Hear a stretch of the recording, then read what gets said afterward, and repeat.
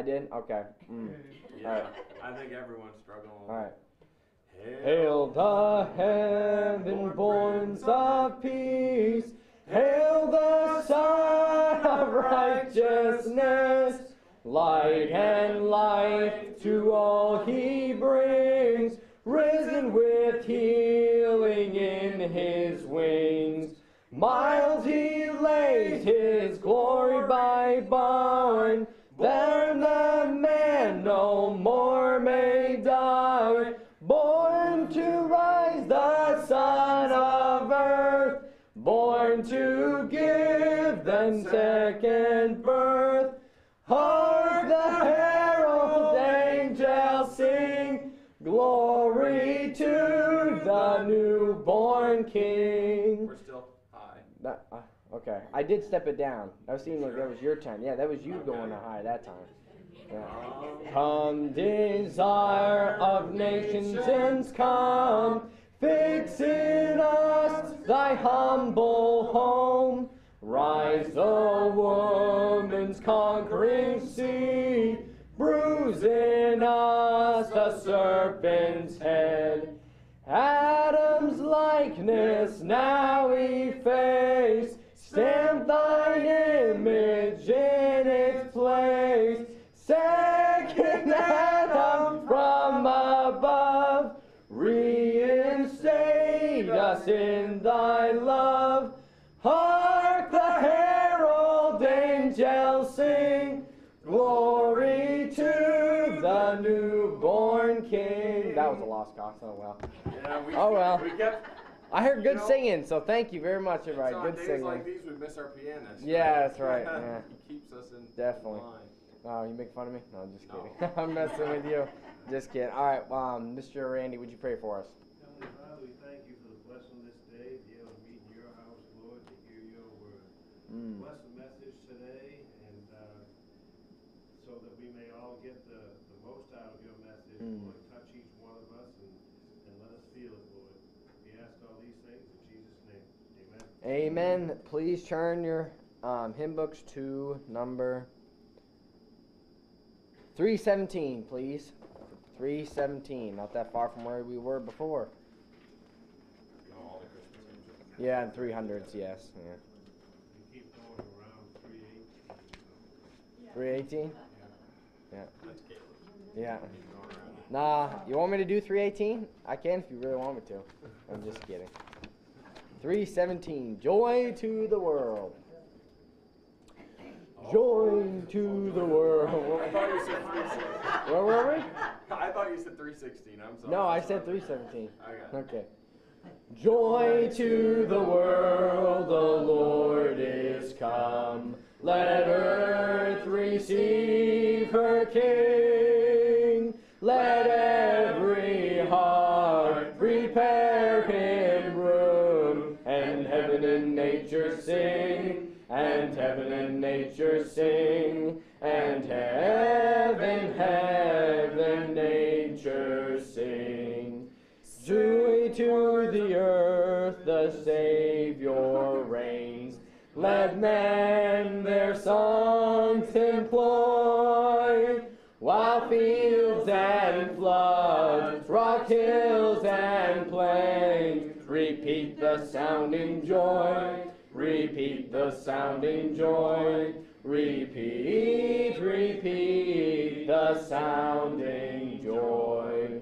No more let sins and sorrows grow, nor thorns infest the ground. He comes to make his blessings grow, far as the curse is found, far as the curse is found, far as the curse is found. He rules the world with truth and grace, and makes the nations prove the glories of his righteousness, and wonders of his love, and wonders of his love, and wonders of of His love. Amen. Praise the Lord. And here we go. Thank you all. We'll have Pastor come up, do announcements. You may be seated. There, we pulled that one off, singing in a lower key, so that worked out good. I just couldn't get the right song for some reason, but all right, just a few announcements this week. Well, I'll tell you, David is, so another pastor friend of ours down in South Paris, Maine, Jaron McFarland. His wife had her baby, so David's down there filling in at Grace Baptist Church in South Paris. So that's why he's not here today, and Jada and Katie and Nathan, David's brother, are all not feeling good, so they stayed home. But that's what's going on there. So I just figured I'd let everyone know. Prayerfully, he'll be back next week. We'll have our piano player again. But announcement, Monday, so that's tomorrow night, 6 p.m. Ladies, if you can, ladies' Christmas party will be here. So 6 p.m., that's for all you ladies. There's a craft that's been prepared, lesson, and some food and fellowship, so it'll be a great time. So I'd encourage you, if you can, come along and have a good time with the ladies. The 18th, so that would be next Sunday, we have our Christmas meal, our Christmas dinner. There's a sign-up sheet out back on the clipboard for anybody who hasn't and or wants to sign up. So Erica's making a ham, and then I think potatoes still need to be signed up. There's carrots and different things like that. So that'll be on the 18th, a week from today. So be a good time. Remember, we had our Thanksgiving dinner. That was excellent. It was a great time of fellowship, and of course a great meal. Well, Christmas will be no different. So I'd encourage you to be a part of that. Wednesday the 21st, that's the following Wednesday after that Sunday. Candlelight service will be here, 7 p.m. At 6 p.m., if you can and want to come early, we're going to have some sugar cookies and cookie decorating next door with, frosting and edible sugar glitter stuff, sprinkles and all that fun stuff. So come along and be a part of that. The 25th is Christmas Day.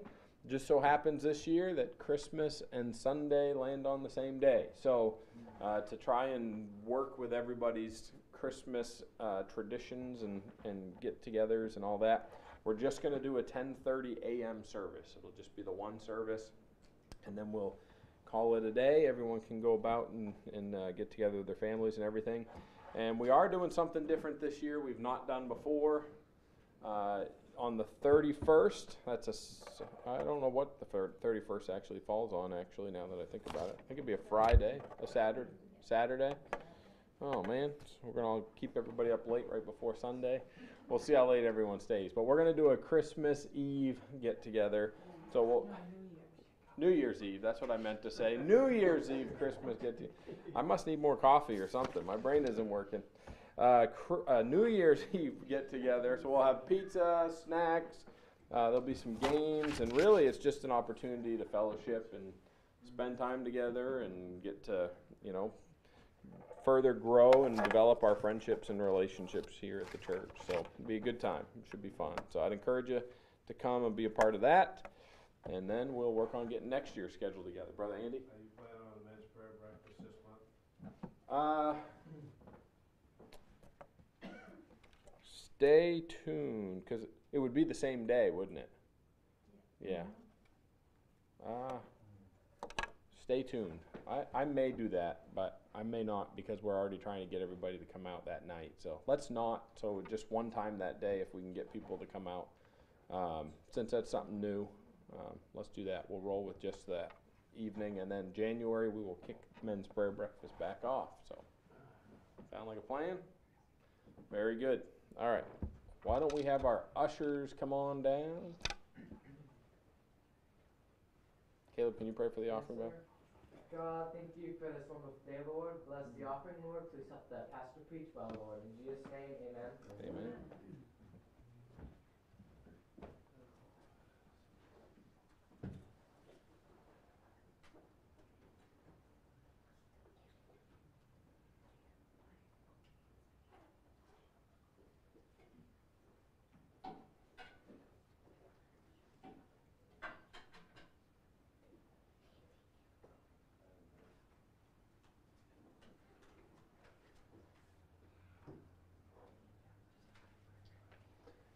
right, we'll just have one more.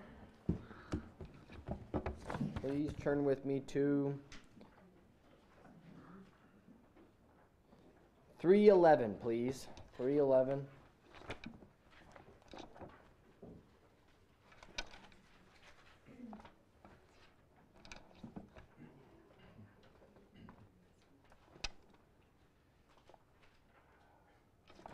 Silent night.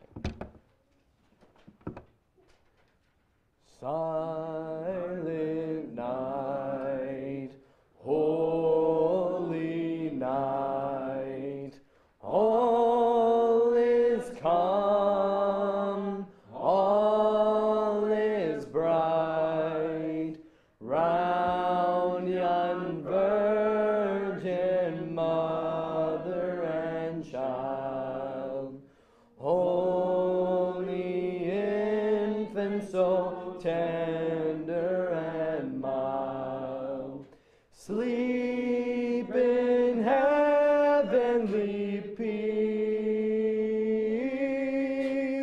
sleep in heavenly peace. Silent night, holy night, shepherds quake at the sight, glorious stream from heaven afar, heavenly hosts sing Alleluia. Christ the Savior is born. Christ the Savior is born. Silent night, holy night, Son of God, love's pure light, radiant beams from thy holy face, with the dawn of redeeming grace. Jesus, Lord of thy birth, Jesus, Lord of thy birth. Silent night, holy night, wondrous star, lend thy light, with the angels let us sing. Alleluia to our King. Christ the Savior is born. Christ the Savior is born. Amen. Thank you for your singing. We'll have Pastor come up.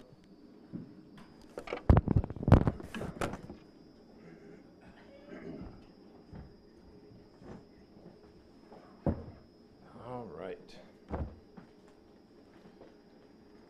Debating if I need to take my coat off today. It's getting pretty cool. I think I will.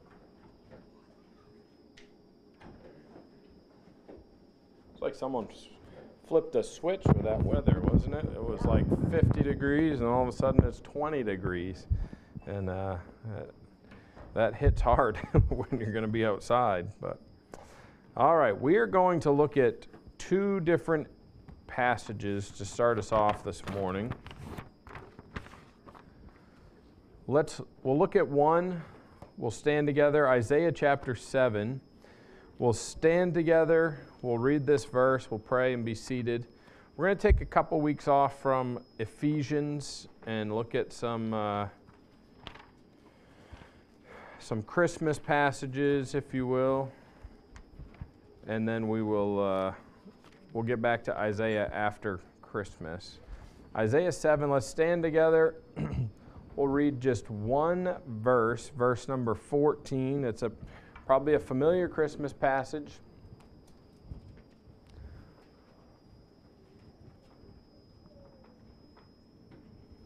All right, it says, "Therefore the Lord himself shall give you a sign. Behold, a virgin shall conceive and bear a son, and shall call his name Emmanuel." Let's go ahead and pray. Our Heavenly Father, we thank you for today. Thank you for your word. Thank you for the time that we're able to assemble and look into your word. And this morning I pray as we look at these passages and we jump around some and consider what it is that we are going to be looking at, I pray, Father, that you would help us, that you'd open our eyes, our ears, our minds, help us to see the truth that you want us to see and apply your word to our heart through the work of the Holy Ghost. Lord, I just pray that you would accomplish all the things that you want to accomplish here in our midst and in our lives today. And we ask these things and pray them in Jesus' name. Amen. You may be seated. So, there is Isaiah 7:14, which we have fulfilled over in Matthew chapter 1. If we jump over to Matthew chapter number 1.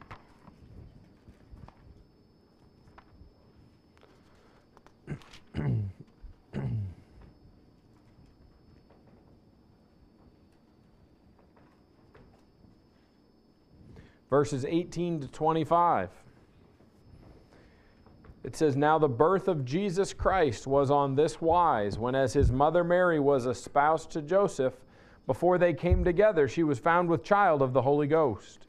Then Joseph, her husband, being a just man and not willing to make her a public example, was minded to put her away privily. But while he thought on these things, behold, the angel of the Lord appeared unto him in a dream, saying, Joseph, thou son of David, fear not to take unto thee Mary thy wife. For that which is conceived in her is of the Holy Ghost.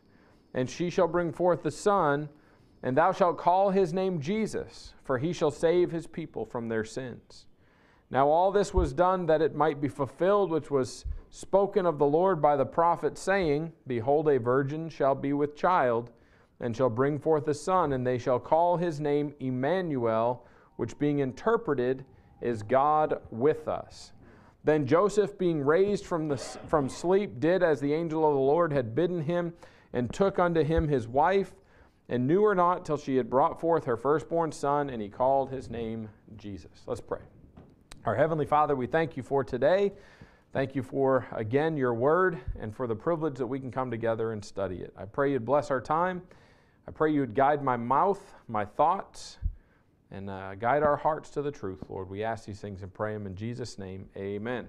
I guess the Lord felt we needed to pray twice today, because I'm just so used to praying right after we read the passage, and we read two. So I'll be honest, my brain is kind of whirling right now over a couple of different things. I have the message, and there are a couple different things I considered preaching out of this text this morning.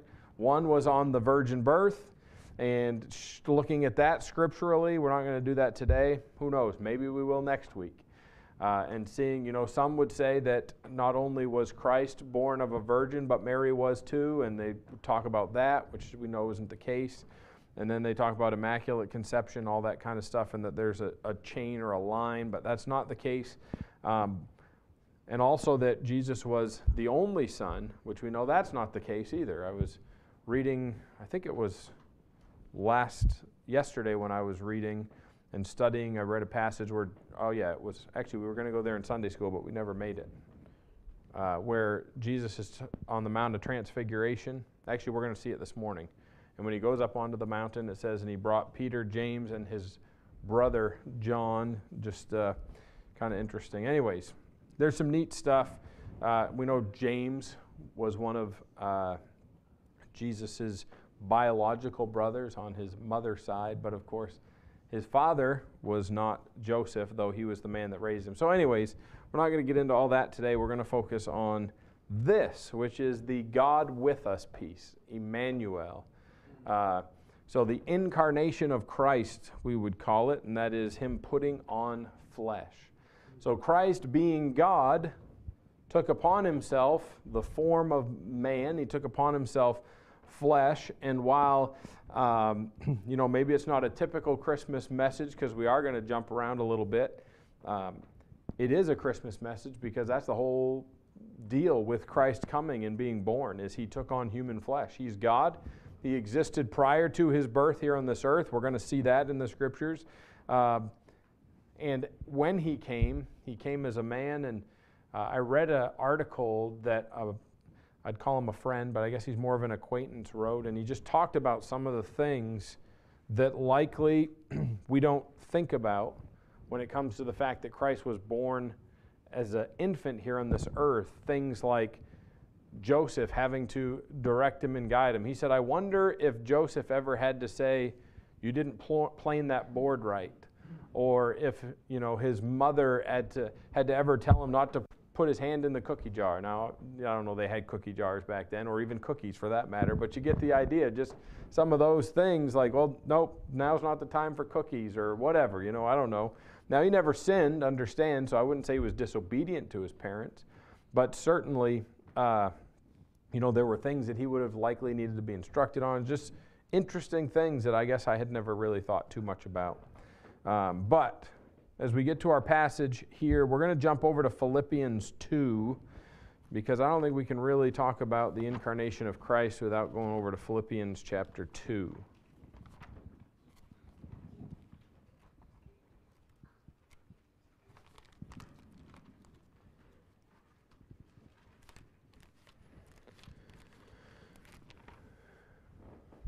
Philippians 2, we're going to begin in verse number 5.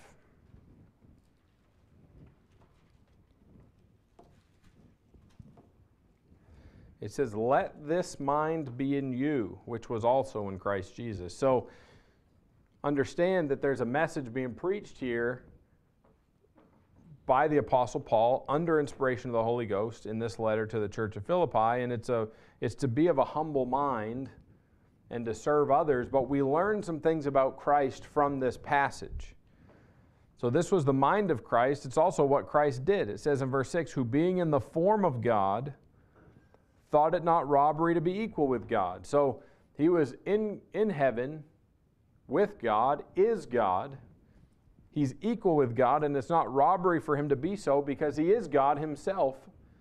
He's one of the three persons of the Trinity. We've talked about that in maybe last week and a couple weeks before that.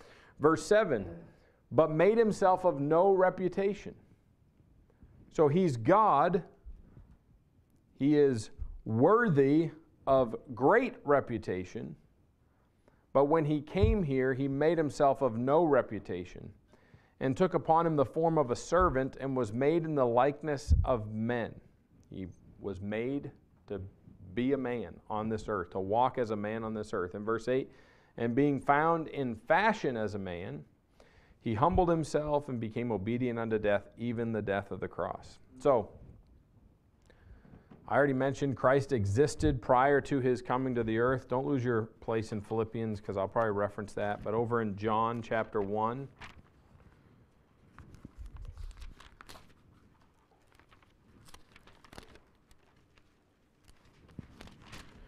we've looked at this in the past also. John chapter number 1, verses 1 through 3. Maybe you could even quote these verses. It says, in the beginning was the Word, and the Word was with God, and the Word was God. Notice the capital W. It's a proper name. It is one of Christ's names. Verse 2, the same was in the beginning with God. All things were made by him, and without him was not anything made that was made. So the Word made everything. In 1 John 5:7, we looked at that one last week. For there are three that bear record in heaven, the Father, the Word, and the Holy Ghost, and these three are one. So we know that the Father, the Word, and the Holy Ghost make up the Godhead, or the Trinity. There are many verses declaring that and proving that Christ is God, but we can see that in both of those scriptures. And consider, if Christ made everything, he had to exist before it, right? If the Word made everything, he had to exist before it was made, or else he couldn't have made everything. There are some who say he was, he didn't exist before being born or before being conceived in Mary's womb, but we know the reality is he did. Colossians 1:16 is another passage. It says, "For by him were all things created that are in heaven and that are in earth, visible and invisible. Whether they be thrones or dominions or principalities or powers, all things were created by him," and a neat little important point, "and for him." Not only did he make everything, he made it for himself. So why do we exist? For him. He doesn't exist for me. Well, sometimes that's how our minds work. We want God to be there when we want him. He's our little buddy, the angel on our shoulder, but that's not the case. We're his servants, not he ours, but we like to put him in that place because we put ourselves on the throne, right? I'm speaking to myself too, understand, but so God made the decision to send his son. His son came down, humbled himself as a man, was born as a baby in a manger, which is essentially a feed trough for animals. When it says he made himself of no reputation, the Bible isn't joking about that. I know we often put together plays, or we set up nativity sets, or if you're French, crèche, I think they call them. That's what Erica's family always called them. And set those up, and it always has Jesus in the manger, right? Always has that little feed trough that put him in, and we're just so familiar with that we don't think much of it. But the reality is, that's a pretty humbling thing, to be laid in a box with hay, which is either bedding or feed for animals, in this wooden manger that has probably had animals drool and slobber in there, and he's wrapped up in the blanket and laid in there. But that's quite a humbling thing for someone who not long before was sitting at the right hand of the throne of God, that was being worshiped by the cherubims and the seraphims, and the angels obeyed his every word and his every command, and by him all things are made. But not only were they made, but all things consist. They continue to exist and do what they're supposed to do and function as he designed them to function because of him and his power, and he made them to do so. And everything continues to work the way it works because of him. The earth still revolves around the sun, and it revolves around the sun just so that we don't burn up because we're too hot, and we don't freeze because we're too cold. And the earth doesn't have to move much for that to happen. But he maintains it all just so. The oxygen levels are maintained. It always amazes me that trees just happen to exist. And what do? They absorb carbon dioxide and they expel oxygen, right? And then we just happen to exist, and we breathe in oxygen and we expel carbon dioxide. We exhale carbon dioxide. And to me, that's just one example of how God designed things to work in unison with one another. We coexist in a sense. And it just always amazed me, but it just goes to show that there is an intelligent design. Things didn't just happen to be. Otherwise, all the things that breathe in oxygen and exhale carbon dioxide, if there were no plants, wouldn't exist, and vice versa, right? Because they would need carbon dioxide. So anyways, kind of interesting. Luke chapter 2, if we turn over to Luke chapter number 2, and we're going to look at verse number 7.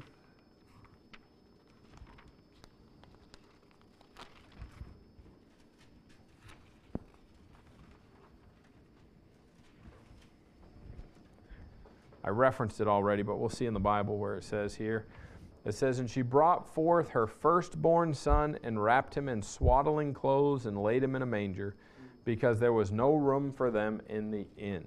So, obviously, we know the story. They tried to get into the inn, but they couldn't fit them. There was no vacancy. I think we used to have, we probably still have somewhere, the wooden front to the inn. And I think it says no vacancy, I think.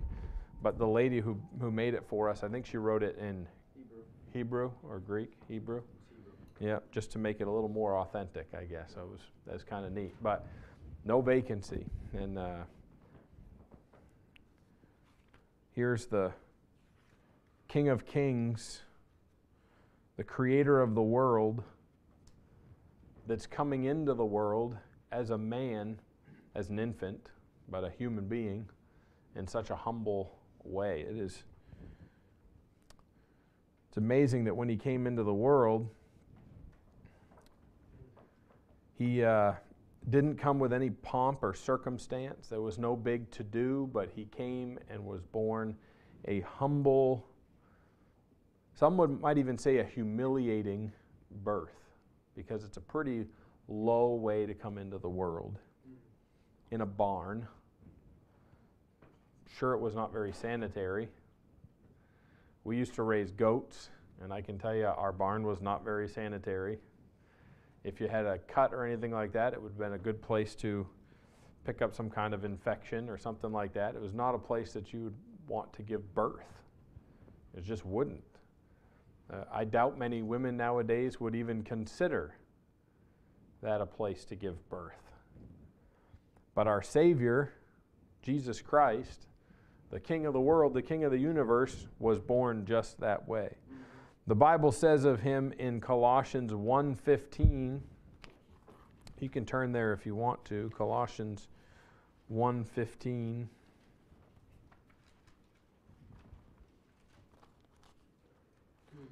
I love the book of Colossians. It has, I could say this probably about all of them, but it's become one of my favorites. But so has Philippians and Ephesians and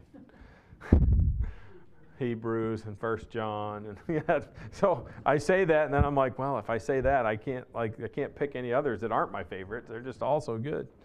But in Colossians chapter 1, verse 15, it says, "Who is the image of the invisible God, the firstborn of every creature." So no one had ever seen God, but Christ came and became the image of the invisible God. In chapter 2, verse 9,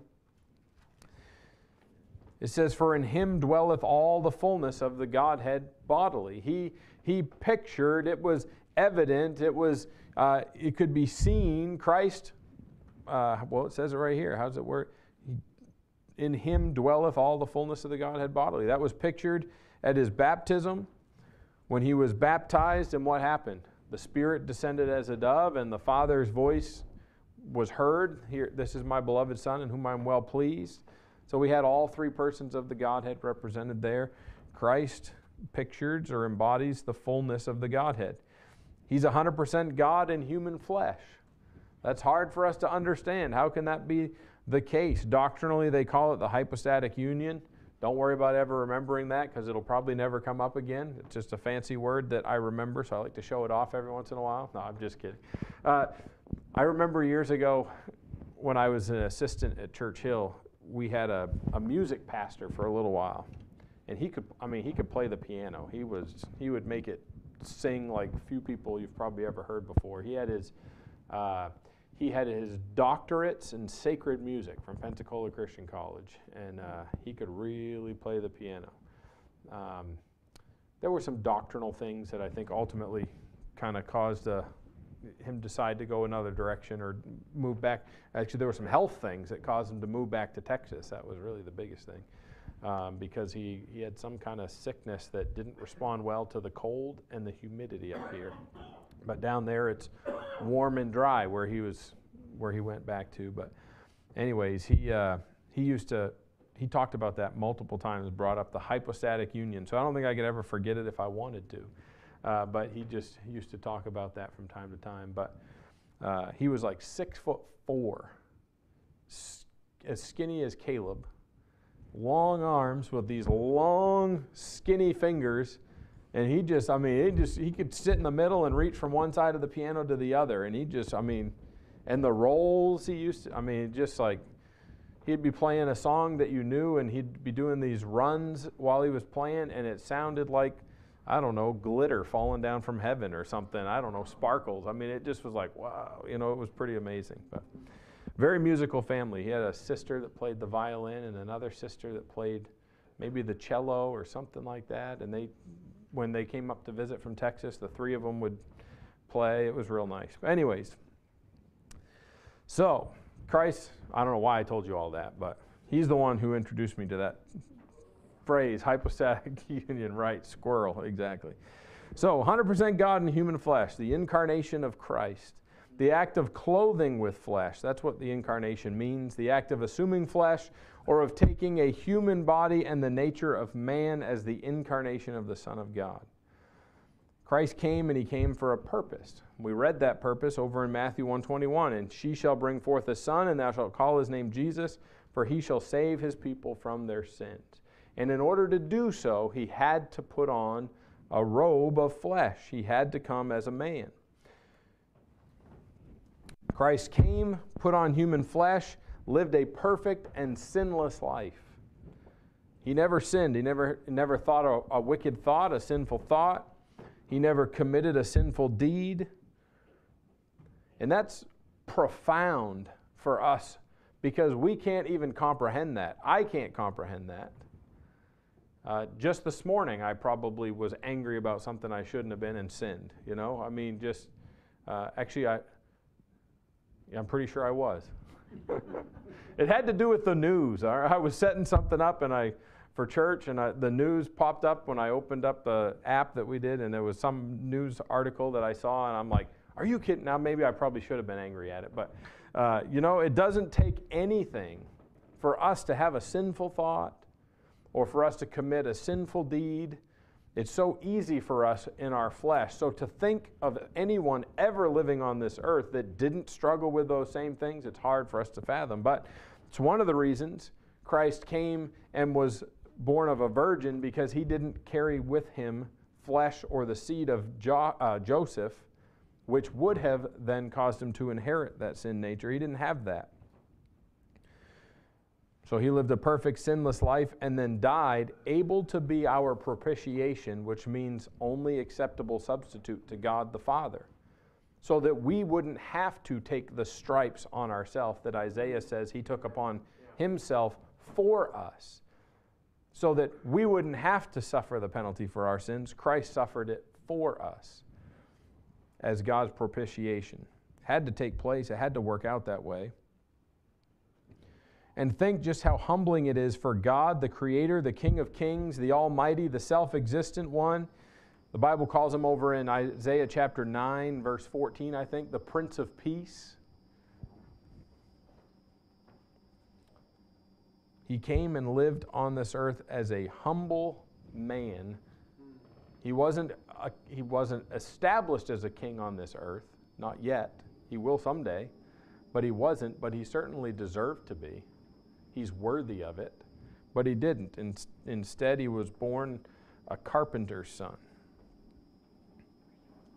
We read over in our Philippians 2 passage that he thought it not robbery to be equal with God. Why? Well, we already said, because he is God. But he took on, the Creator took on the form of his creation. That's pretty humbling, isn't it? His imperfect creation. He made it perfect, but it's not perfect anymore because of sin. But he took on the form of one of those persons in his creation. Why? So that he could become the redeemer of his own creation. That's pretty amazing.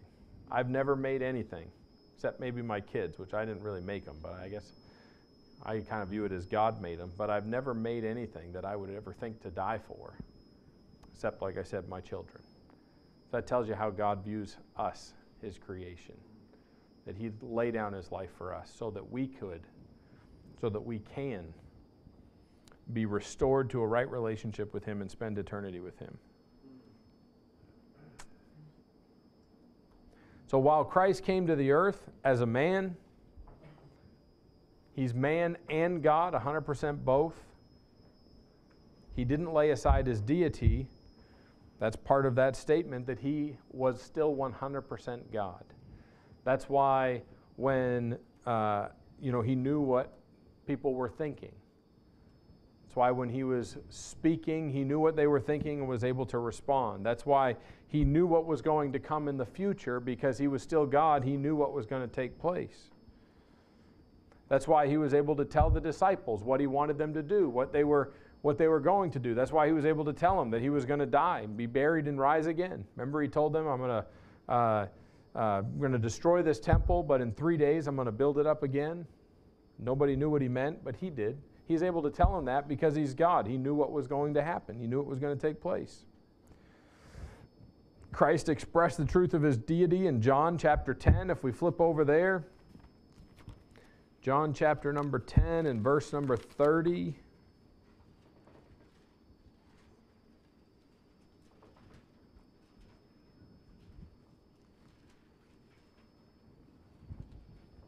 He says, I and my Father are one.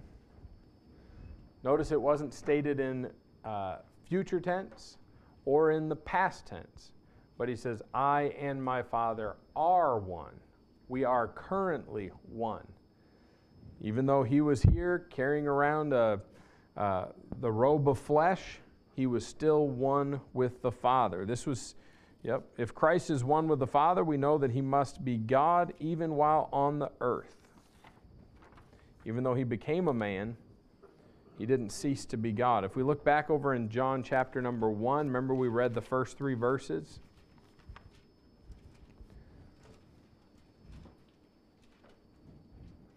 If we pick up in verse number 6 and we read down for a ways here, it says, so John chapter 1, verse number 6, it says, there was a man sent from God whose name was John. It's John the Baptist.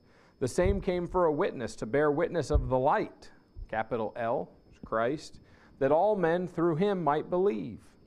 He was not that light, John wasn't, but was sent to bear witness of that light. That was the true light, which lighteth every man that cometh into the world. He was in the world, and the world was made by him, and the world knew him not. He came unto his own, and his own received him not. He was born the son of a Jewish couple, but they wouldn't receive him. But as many as received him, the ones that do, to them gave he power to become the sons of God, even to them that believe on his name, which were born not of blood, nor of the will of the flesh, nor of the will of man, but of God. And the Word, there it is again, the capital W, was made flesh and dwelt among us. And we beheld his glory, the glory as of the only begotten of the Father, full of grace and truth. John bare witness of him, and cried, saying, this was he of whom I spake. He that cometh after me is preferred before me, for he was before me. And of his fullness have all we received, and grace for grace. For the law was given by Moses, but grace and truth came by Jesus Christ. No man hath seen God at any time. The only begotten Son, which is in the bosom of the Father, he hath declared him. He declared him when he came to be the image of the invisible God, the God-man in human flesh. So, John said, he which cometh after me is preferred before me, because he was before me. John knew that Jesus, in so coming, was the creator of the world. He was the one who existed before him, even though he would be born after him. He would be on this earth that's flesh. John would be older than Jesus, not by a lot, but he knew that Jesus existed before he did. In Matthew chapter 17, 1-2, it says, and after 6 days Jesus taketh Peter, James, and John, his brother, and bringeth them up into an high mountain apart, and was transfigured before them, and his face did shine as the sun, and his raiment was white as the light. This was to demonstrate to his apostles that he is God in human flesh. He showed them just a portion of his glory. He demonstrated to them his deity to show them that he is in fact the Christ. And all this, and still when it came time for him to be crucified, for him to be killed, they still didn't really get it. Even though he told them he was going to die and rise again, they still didn't really understand, even though as plainly as he could, it was shown to them.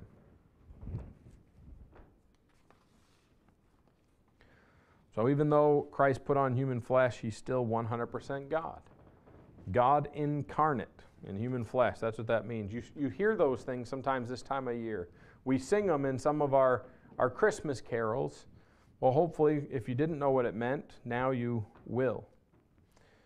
So Christ came and put on human flesh, became a man. In spite of that, he's still God, Emmanuel, God with us. And lastly, because he came, because he put on human flesh, he also willingly gave his life. Now, remember over in our Philippians passage,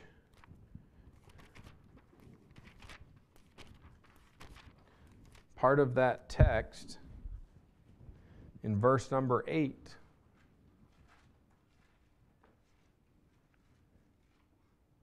It says, "And being found in fashion as a man, he humbled himself and became obedient unto death, even the death of the cross."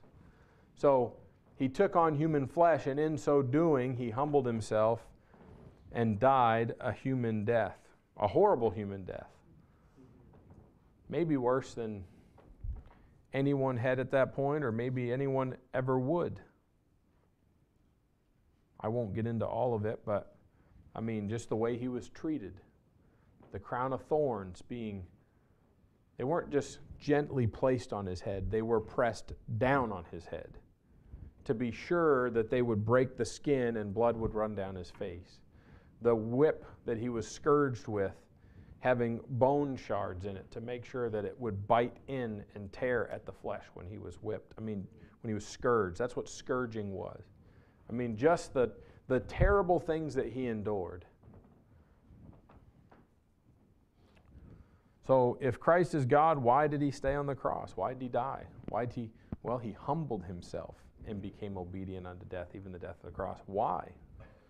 Well, look at John chapter number 10. John chapter number 10.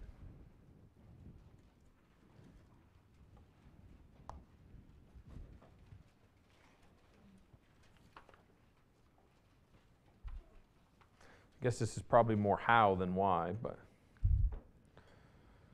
John 10, 17 and 18 says, "Therefore doth my Father love me, because I lay down my life that I might take it again.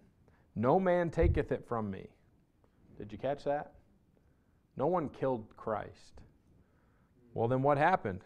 "But I lay it down of myself. I have power to lay it down, and I have power to take it again. This commandment have I received of my Father." So, did the Jews kill him? Yeah, they put him on the cross. That's what it says over in Acts. So they certainly did that. Did man? Yes, man did that. But he didn't die because he didn't unwillingly die. He could have taken himself off the cross. He could have stopped this whole thing. Isaiah says that he was led as a sheep dumb to the slaughter. It means without speaking. And when he stood before Pilate, did he defend himself? Nope. When he stood before Herod, did he defend himself? Nope. Why? Because it was all part of God's plan.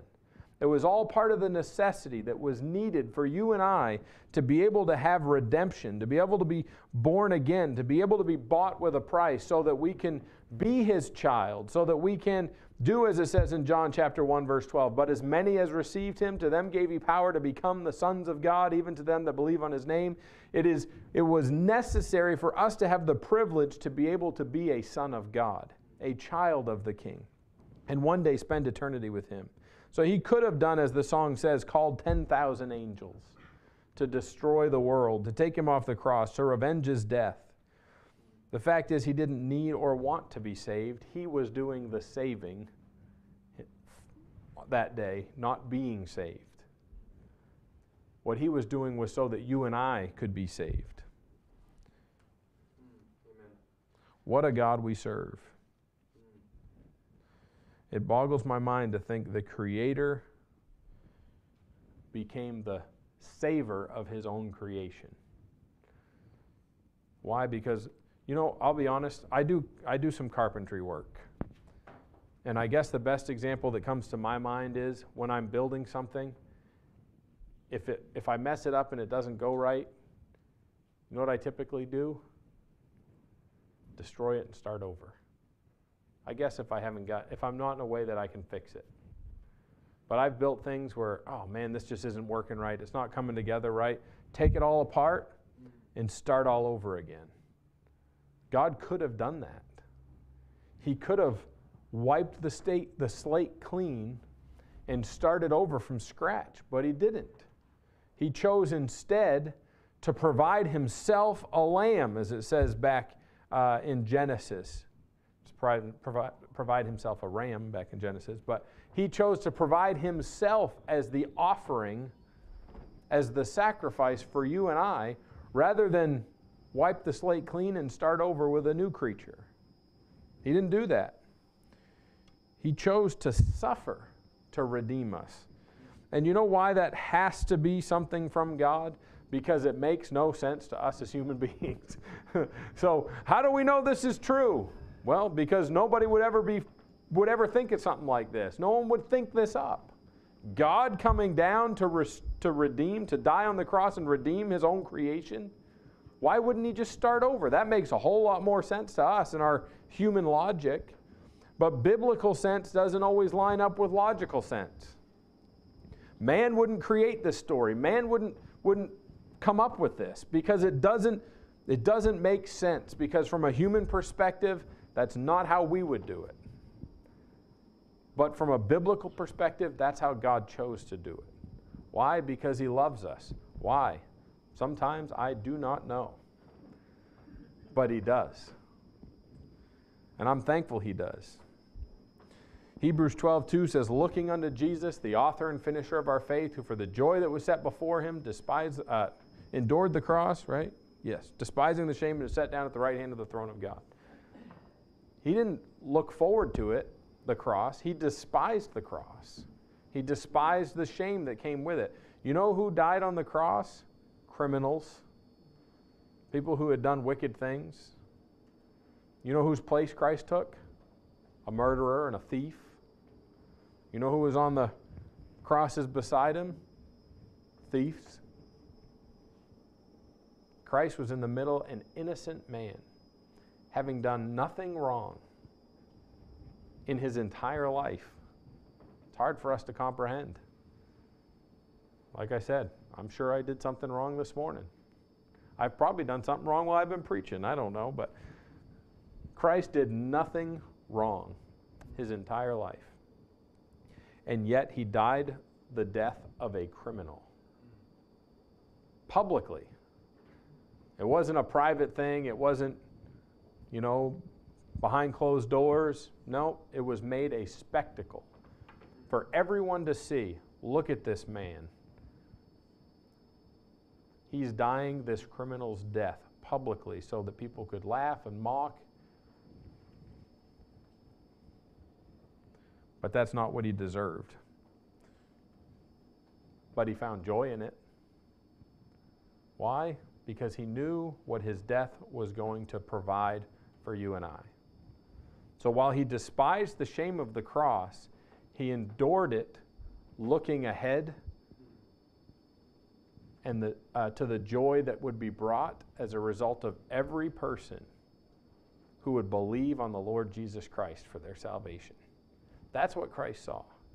He didn't see the scourging. He didn't see the crown of thorns. He didn't see the beard being plucked from his face, ripped out of his face. He didn't see the nails being pierced into his body. He didn't see the being lifted up on the cross, ultimately suffocating. That's how they would end up eventually dying on the cross. He didn't see all that. He endured it, despised the shame, but he went through it looking ahead at the joy that would be had when men and women would make the decision to believe on him for their eternal salvations. And they'd be made right with God and spend eternity with him. Whew. How many things are we unwilling to suffer because we forget to look ahead at what we have to look forward to? How many times do we say, I can't do that. That's going to hurt too much. It's going to be too hard. It's going to be too tough. And we're not looking unto Jesus, the author and finisher of our faith. We're not looking ahead. I at times do that. You ever thought you should witness to someone, but were afraid to do so, or struggled to do it, or just couldn't bring ourselves to do it? Why? Because we were focused on the discomfort that it would cause instead of on the potential eternal reward if that person were to receive Christ as their Savior. That's a tough pill to swallow. For me too. It's a tough pill to swallow. Christ did all that. He suffered all that. He endured all that for the joy that was set before him. But there is a day. Go back to Philippians 2, if you would.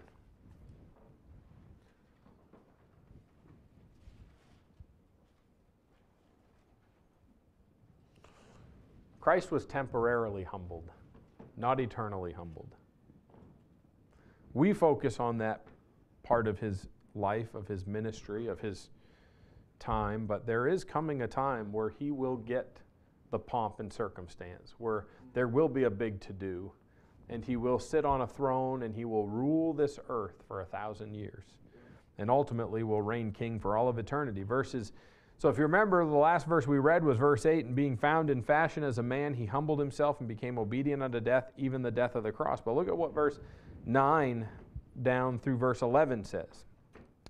Wherefore God also hath highly exalted him, and given him a name which is above every name, that at the name of Jesus every knee should bow, of things in heaven and things in earth and things under the earth, and that every tongue should confess that Jesus Christ is Lord, to the glory of God the Father. There is coming a day where he will be king. He's exalted now in heaven. What men do with him on this earth in the meantime, that's between them and God. They have a choice to make. But there's coming a day where every knee will bow and every tongue will confess that Jesus Christ is Lord. That day's coming. I don't know if it's today or tomorrow. I don't know if it's 5 years, 50 years, 500 years, 5,000 years. I don't know how long it's going to be. I think it's probably sooner than later, but I don't know when exactly. God does. But that day is coming.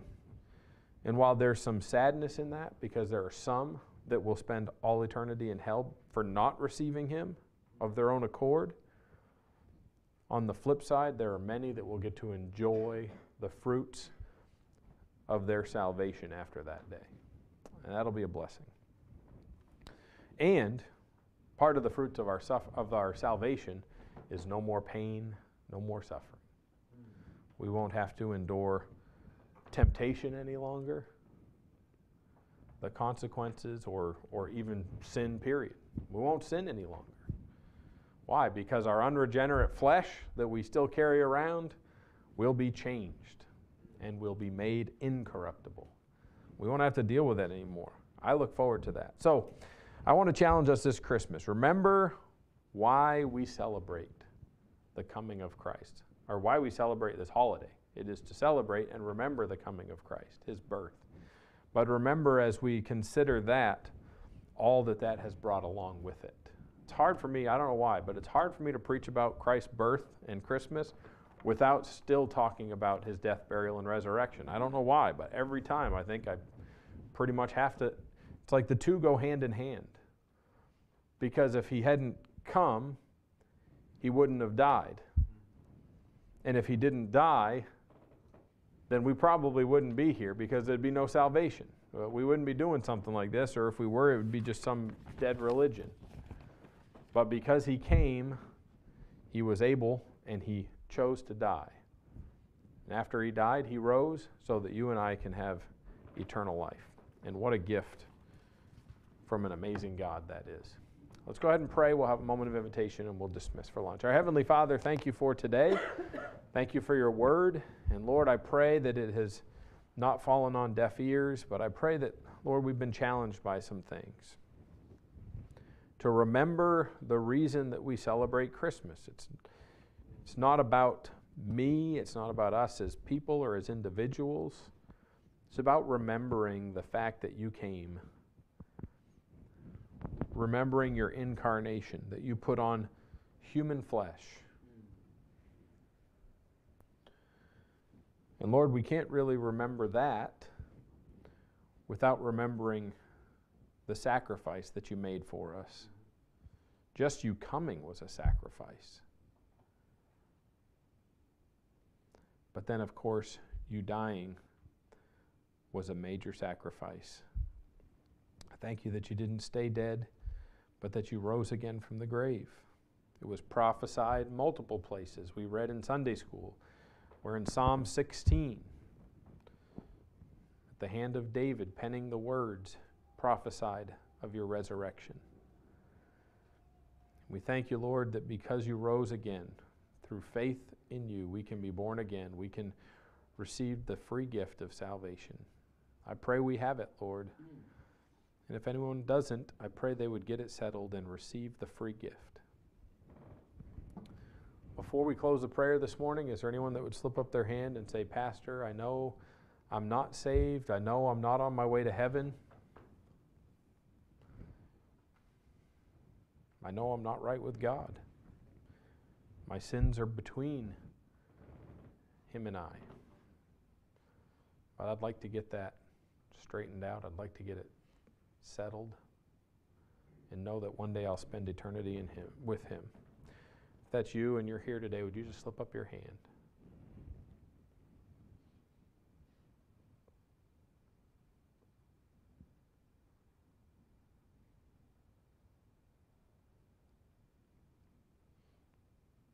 How about Christians? Maybe you're here and you don't have to raise your hands, but you'd say, I really need to do a better job about sharing my faith.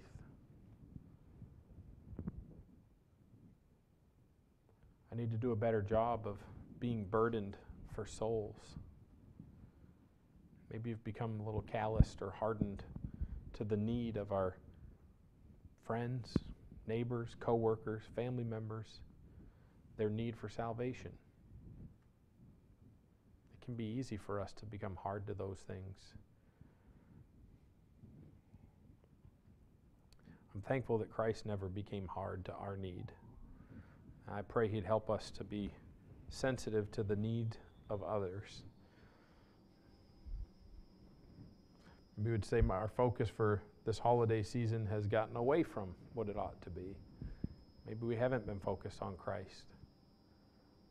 And we'd realize we need to. Let's just take a couple minutes. I'll give folks a little time to pray, and then I'll close us out in prayer.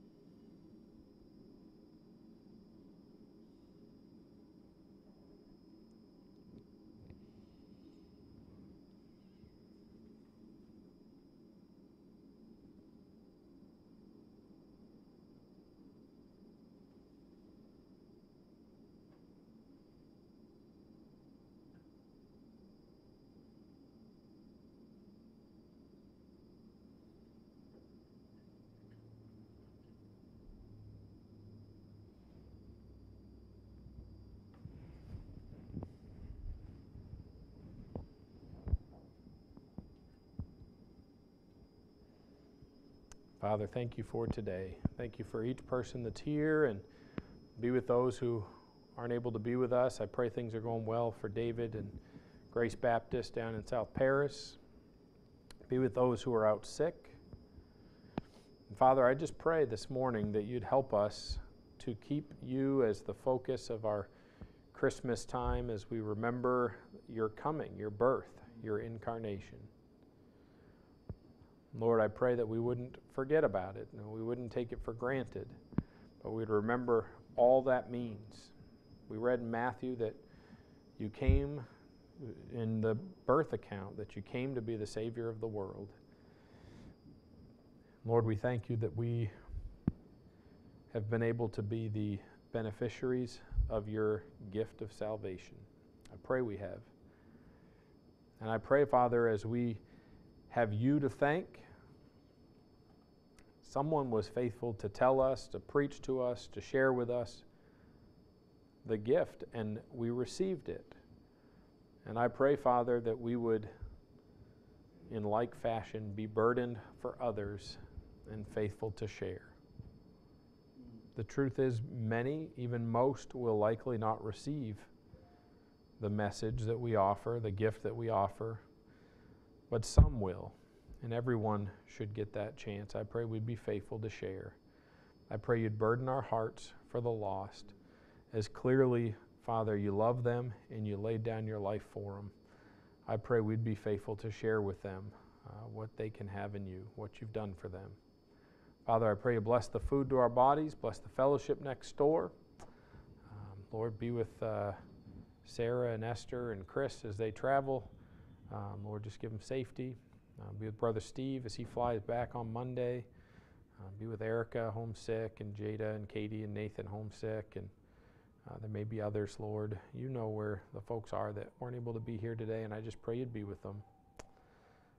Be with Mrs. Varney, Angela, Lord, and her health.